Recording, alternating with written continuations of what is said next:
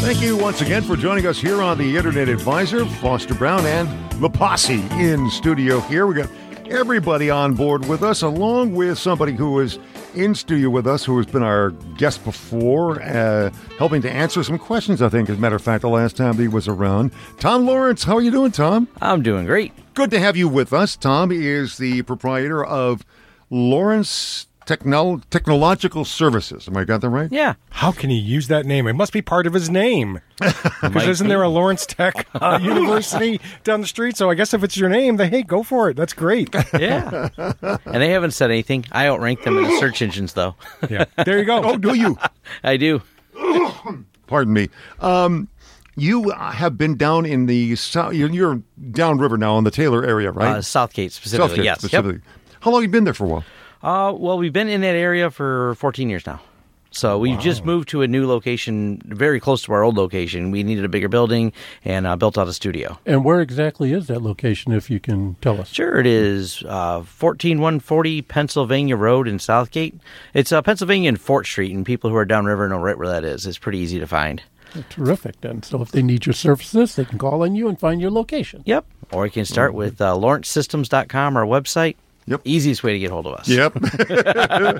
Now, what do you do when you're there? What kind of services do you offer?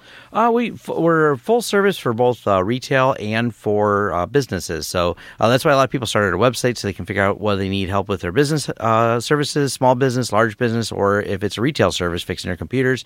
So we offer, remote support, on-site support, and network design and implementations. Now, are people able to come to you with their ailing computers, or do you just strictly come to them? We have a retail area, and we have an in-store service as well. I have a help desk and techs on staff to help people who want to walk in the door and say, help, all my files are gone, which is actually the most common reason anymore people come in. Really? No kidding. Nobody backs anything up. I've just kind of... Oh, Cal, there it is. Yeah. That's our big mantra here. There's only two types of people out there, those who need to back up and those who wish they backed up. Yep. You do service all platforms, Mac, PC, the whole shoot, Linux. And Linux, yes. Yeah, so bring in your Penguin if it's ailing, and you'll take care of that too. Yeah, actually, it's kind of interesting. We're getting a little bit more known for the Linux thing, so people trying it are bringing them to us when they need help. And because they said no one else even knows what they're talking about besides us. And sometimes that's how they discover us, because we have a YouTube channel where we discuss a lot of that. Yes. So. Do you guys also take care of what I call side tech, Xbox games, my Nest thermostat's not working. Yeah, things that are technology, but not necessarily a computer. For years we did that. We actually used to do TV repair and everything or in my earlier days. And we kind of faded away from doing a lot of the TV repair because, the parts got so cheap. And it became so inexpensive to just go buy another TV.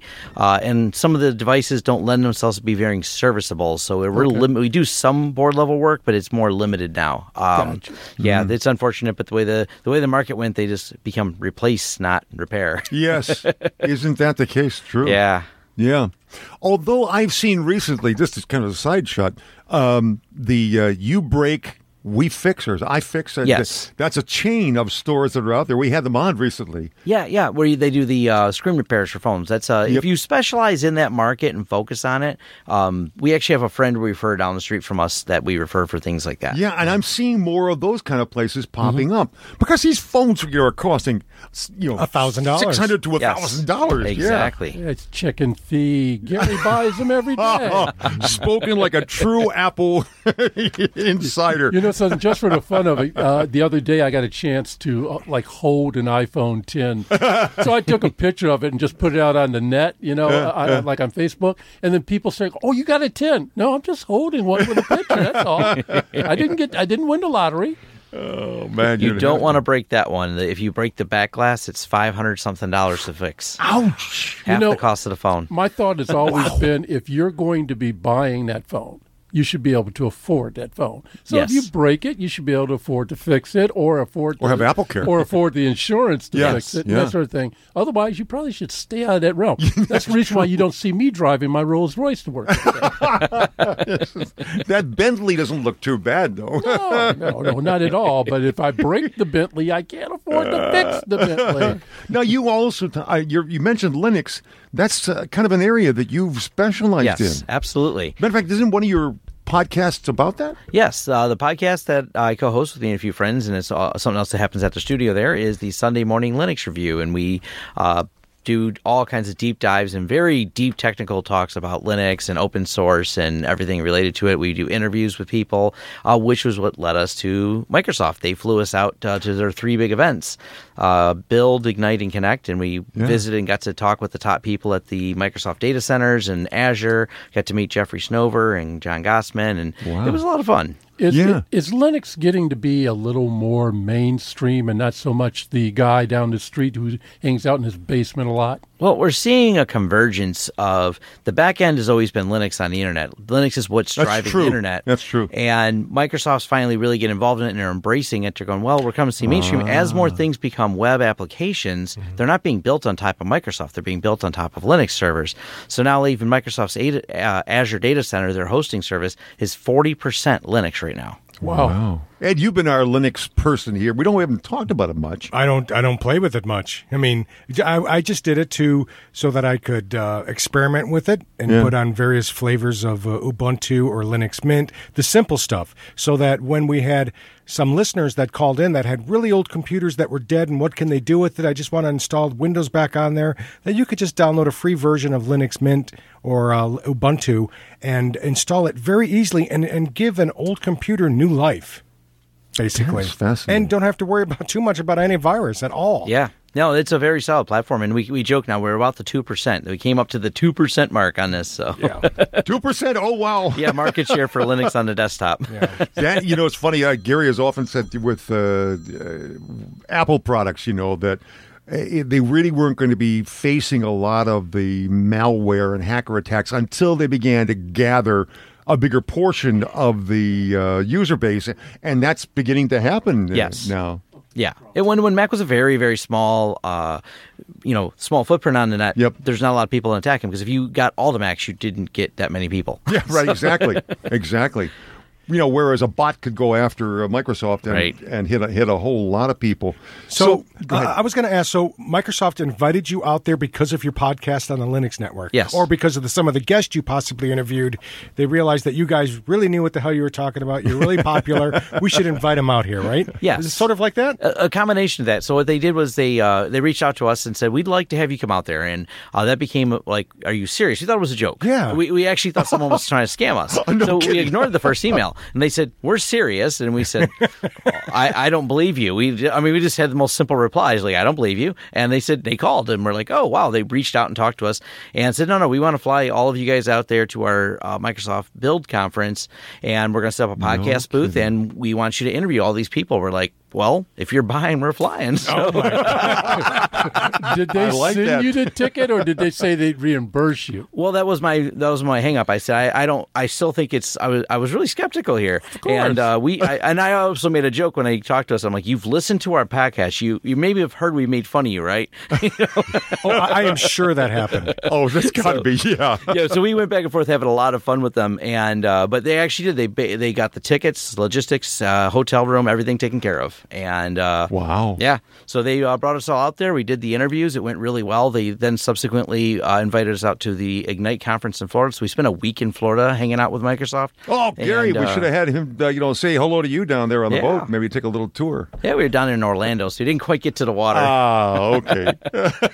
That's close. It's only an hour and a half drive. Yeah, and then 2 weeks ago we were at the 3.5. 3.5, yeah. We were at the Microsoft Connect event, which is their final big developer event of the year, and we did the Microsoft Connect, and once again did some more interviews and had some fun.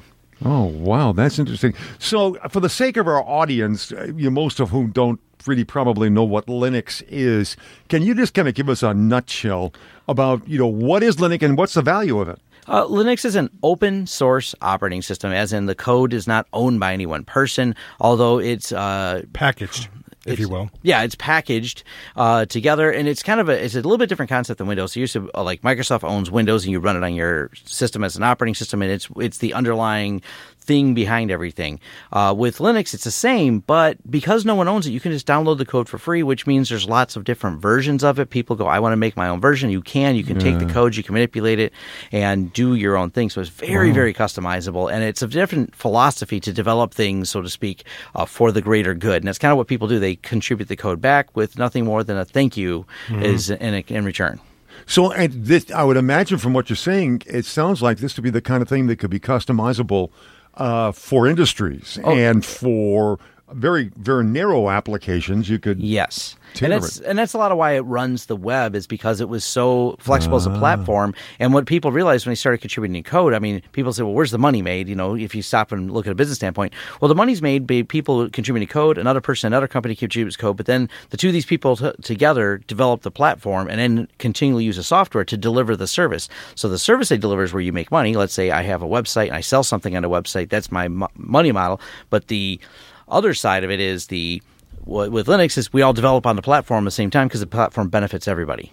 How many people, let's say, locally do you find involved in Linux? Quite a few. There's a few clubs and hangouts. Really? Yeah. There's I just actually spoke at the BSD users group, which is held over at Altair, which is another offshoot of another open source thing to do. Yeah. I was the presenter for there.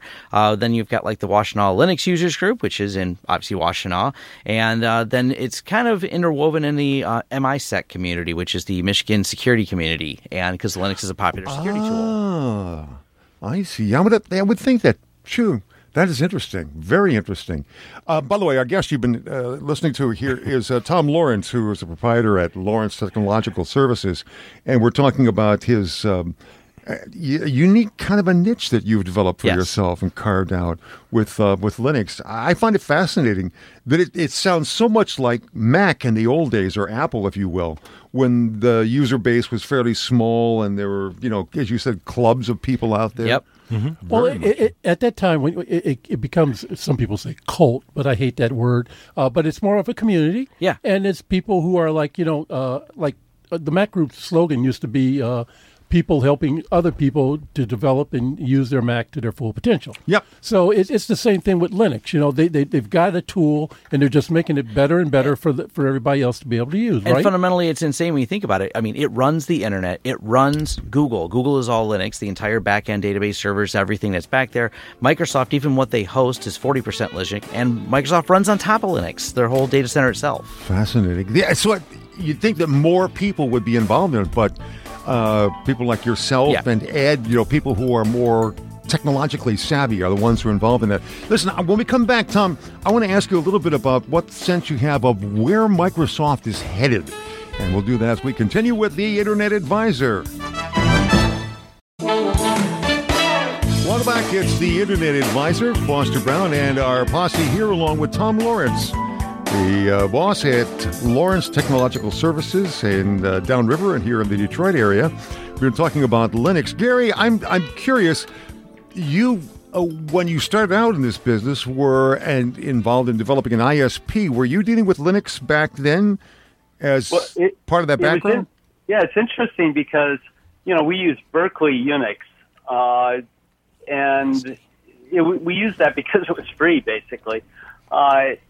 In most of the big data centers were using some form of Unix. Linux came out, which was so Unix-like that people just gravitated toward it. I thought it exploded onto the scene for data center use. And it's only been recently, Tom, that I think it's hit the mainstream now, or more of the mainstream, for end-user use. Is that what you're seeing? Yeah, we're seeing an increase in it because of things like Chromebooks. And Chromebooks, although they're prettied up and we call them the Google Book, the Chromebook, they run on Linux. And, of course, the phones that we're sitting here, they have Linux kernels on them as well. So it's hitting the mainstream, but no one's going to call it Linux. They're going to call it the Android phone and the Google Chromebook. And so that little underlying thing, Macs have always been based actually more heavily on the BSD flavor is a kernel that runs in behind on the Mac. So you see, Gary, you've been a Mac user for a long time. we use a similar chipset. That's all. Yeah. Kind of a closet Mac user. You didn't want to admit it, but inside, very deep inside. We finally revealed your true side. Tom, one of the things that I kind of set the program up with and hope that you can comment on is what direction do you see Microsoft heading in? Because this is a very different company in many ways than the house that Bill built. Very different. And one of my favorite interviews that we got to do at Ignite was with how open source even came in there and the dynamic that changed, that went from Steve Ballmer saying Linux is a cancer to signing off on a change that fundamentally at the base level changed the company of being more open, actually giving code away and things like that. So that's a lot of why we came to kind of investigate that with Microsoft. But the company I still feel is divided in two of you have the Azure, which they realize is the future, hosting services and things like that. And then you have the Office apps and you have the Microsoft Windows, which of course they've kind of, for the first time ever, Microsoft admit they might have made a mistake by forcing everyone onto Windows 10. No. Might have made a mistake. Yikes. But they are they're understanding that we're kind of seeing the sunset of desktop operating systems as we know them. So they're embracing things like the OWP, the web apps, the progressive web apps. And what those are is like you see the Windows 10 store, and the app actually loads directly from the internet onto your computer, but not installed as a program. It's an interactive where it uses online, but it has offline features. So from a code standpoint, they can actually bundle web applications, but it looks like a desktop application that's installed. And that's a lot of what's coming. Is this, back up for a second because I'm getting a little confused. There's Office 365, right, where you can actually put, and I have them on my Mac, version of Office, Microsoft Office.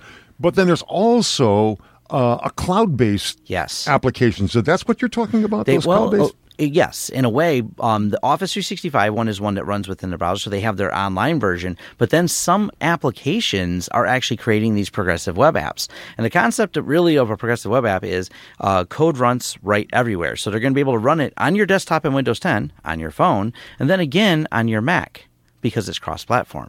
So Microsoft's embracing some of that. So Windows 10, as a direction, they're saying, hey, we want to be able to embrace all those. So you'll still be able to use your legacy desktop app. You'll still be able to load the tools you want to load, some type of design tool.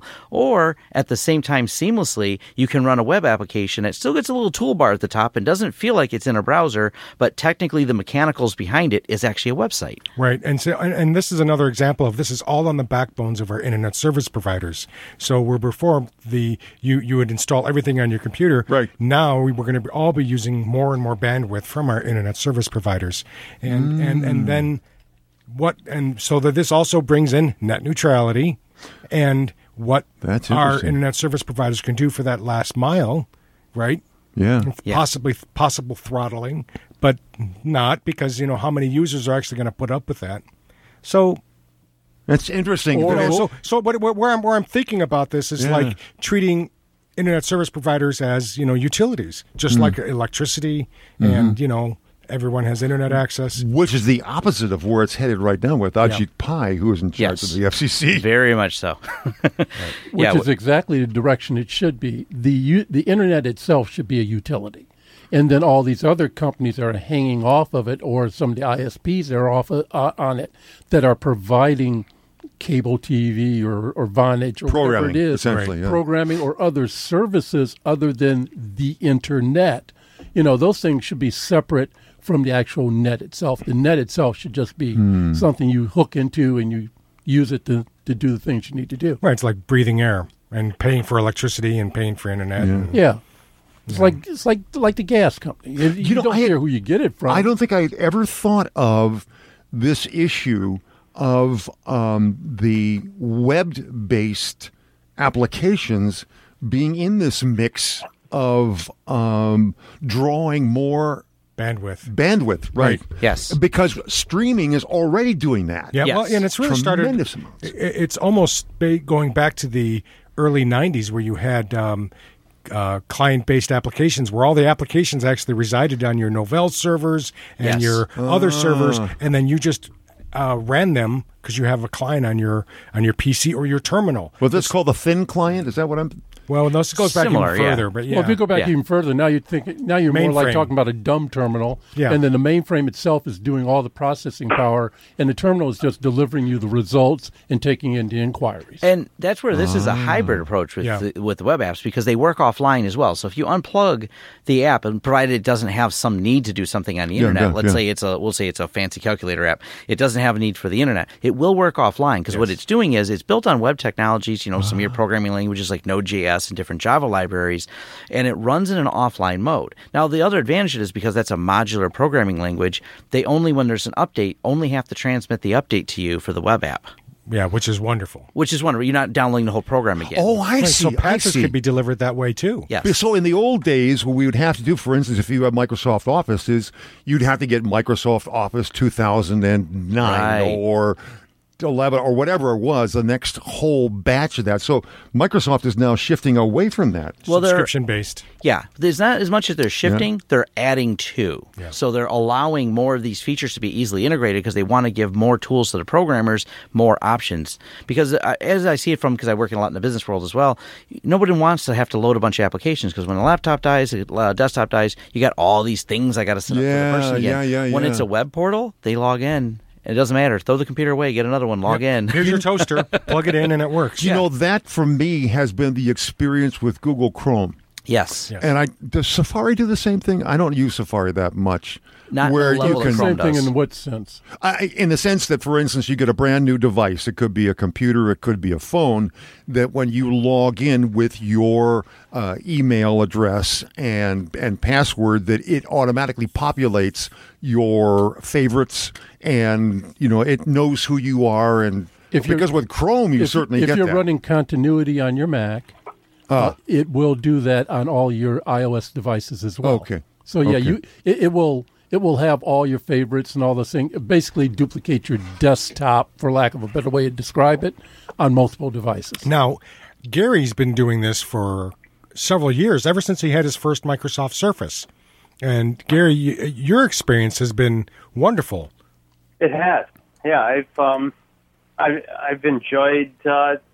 It's a little bit freer way and less cumbersome way to enjoy PC, personal computing. Yeah, Microsoft started that level of integration with Windows 10, and you could kind of do it in 8. Didn't work right at all. Oh, God. What did work well? Nothing. Pardon me. But Windows 10 does create a seamless experience because when you sign on your Microsoft account, it can bring your settings and your universal web applications, things that can just follow over with you. Because it's downloaded off the web, anything in the store will just follow with you upon your login. Our guest, by the way, is Tom Lawrence, who is the proprietor at Lawrence Technological Services, downriver in the Taylor area, and he's going to be with us next week as well. Do you see Microsoft coming out with a phone now that they actually have apps in their store? No.